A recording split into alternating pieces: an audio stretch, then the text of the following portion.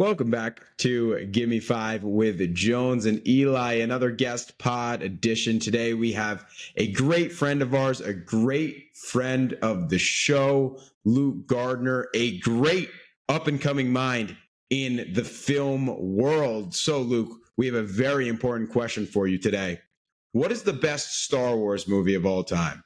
Now, I know may not be a popular opinion, but I love The Last Jedi. I love the sequel trilogy. It's my generation's films. I loved watching them in cinemas, and I love what Rian Johnson does with this movie. He takes Star Wars and makes it more, universal. He's talking about real world issues and themes, and I love what he's doing with it. I think it's beautiful. I think this is the worst take in Gimme Five history. I'm not exaggerating with that. Before the pod, we were talking to Luke, and he said he had a hot take. And I thought he was going to come in with a prequel with, 6 or something like that. 8? The Last Jedi? That's the worst movie, and it's not even close. I think I almost walked out of the movie theater when I saw that. It's by far the worst movie. Anything in that last 3, that's the last 3 in order. It goes 8, 9, 7 in terms of, decreasing order. But 8, oh my God. We'll get into that in a second. I'm going to give you my answer. And it's probably not the one a lot of people are going to say. I know everybody loves 5. People like 4. It's the original. People even like 6. The best movie, guys, it's the third one. Okay? Oh my God. What a film. Yes, Luke's shaking his head.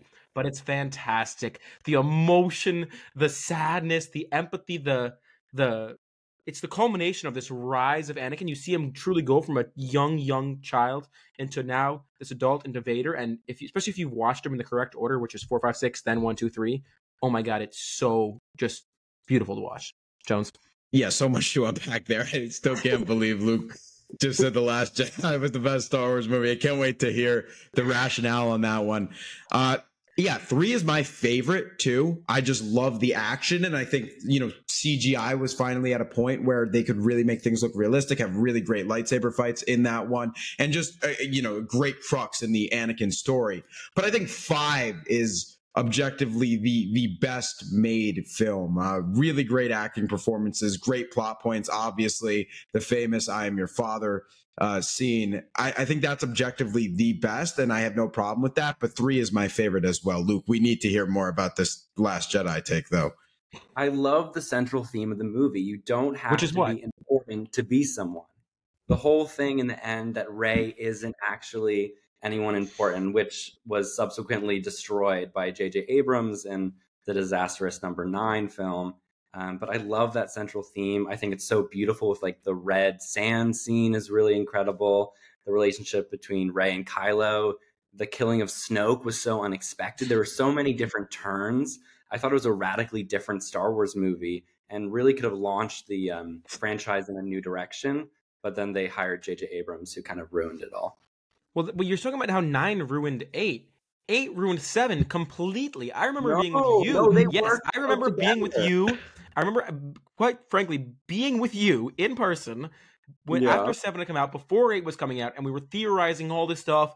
Oh, who's Snoke? Who's this? Who's that? Whatever. All these themes and all this craziness that had just happened in 7, and then 8 came along, and everybody just fucking died. And everything that happened in 7 was completely undone. Snoke wasn't the bad guy anymore. Kylo and Rey, there all that weird stuff going on.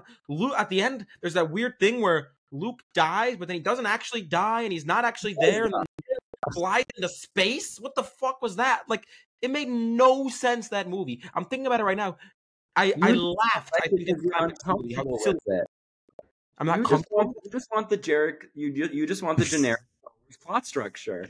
You're uncomfortable with it, Elias. You are uncomfortable. We're uncomfortable with someone taking Star Wars and making it different. That's what about it. That's the beauty of the first 3, is that it was different completely. That's what Star Wars needs. I mean, I think 9 was the biggest sin of all time. I agree that probably 8 is better than 9. 9 was so bad, and for me, completely just delegitimized one of the greatest villains in movie history in Palpatine. It was the decision was nonsensical there. If you're going to bring back Palpatine, bring back Palpatine. Yeah, that was a disaster, because you've got J.J. Abrams, who comes in very traditional, makes traditional Star Wars film. Basically, it's A New Hope over again. And then Rian Johnson's like, actually, we're going to go in a radical direction. He's bringing new directions. And then J.J. Abrams brings it back into the middle in this weird in-between of like radical and traditional that just doesn't work at all. So I think we can agree on that. So did you not like 7 then? No, I like 7. I remember talking to your mom about 7 and us being like, 7's good, but it's just kind of, it's been done before. No, I agree. It was 4, but done again. So where do we land on Phantom Menace and Attack of the Clones?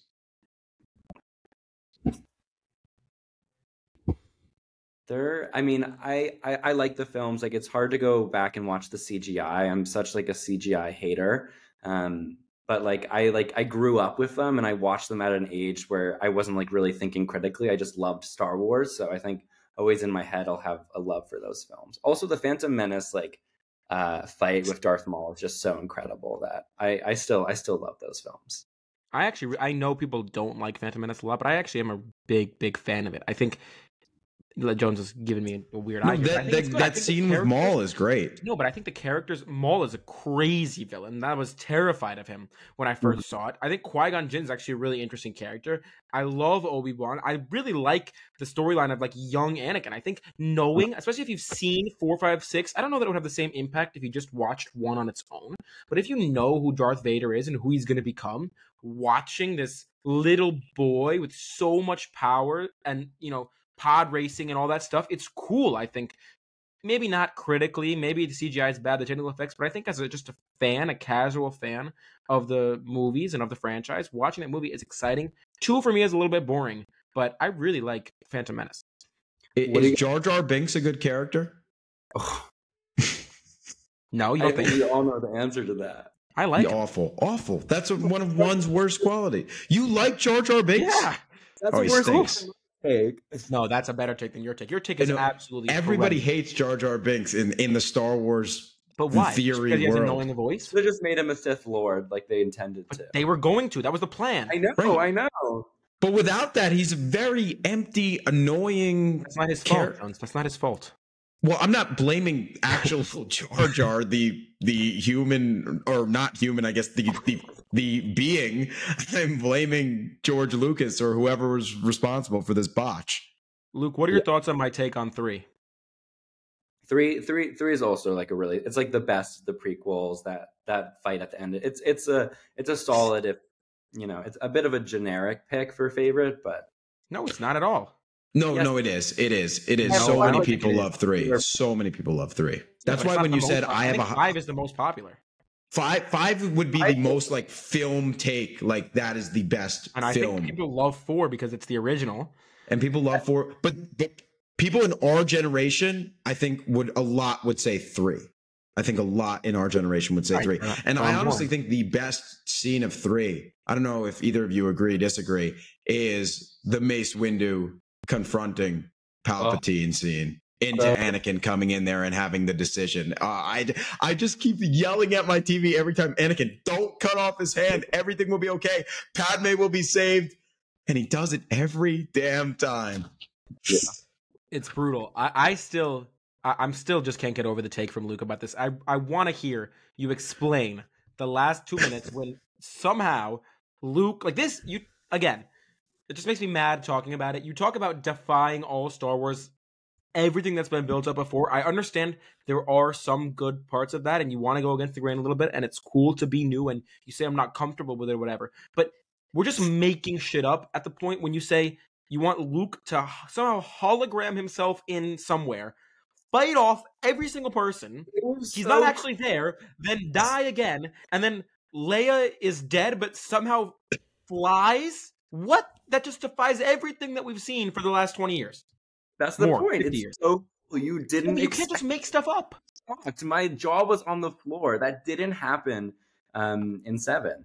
It was. I thought it was because cool. It can't happen. I know that happened in Star Wars.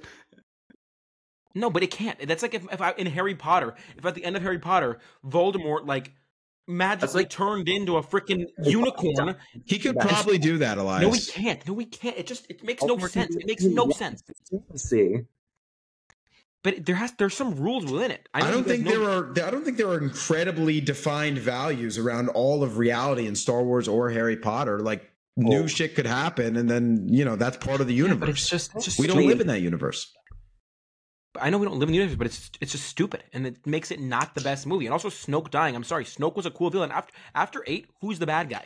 I do hate that to have your villain go out like that. Oh. No, he dies. Kylo becomes good. Hux becomes good.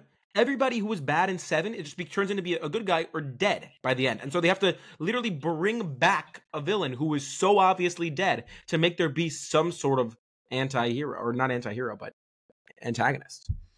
Yeah, they should have just sticked with Kylo Ren as the main bad guy. They didn't need to add another one. And he never should have kissed Rey. So many things to break down here. The point is, Luke Gardiner thinks The Last Jedi is the best. This has been Give Me 5 with Jones and Eli. Thanks to the great Luke Gardiner for coming on. Gentlemen, thanks for talking.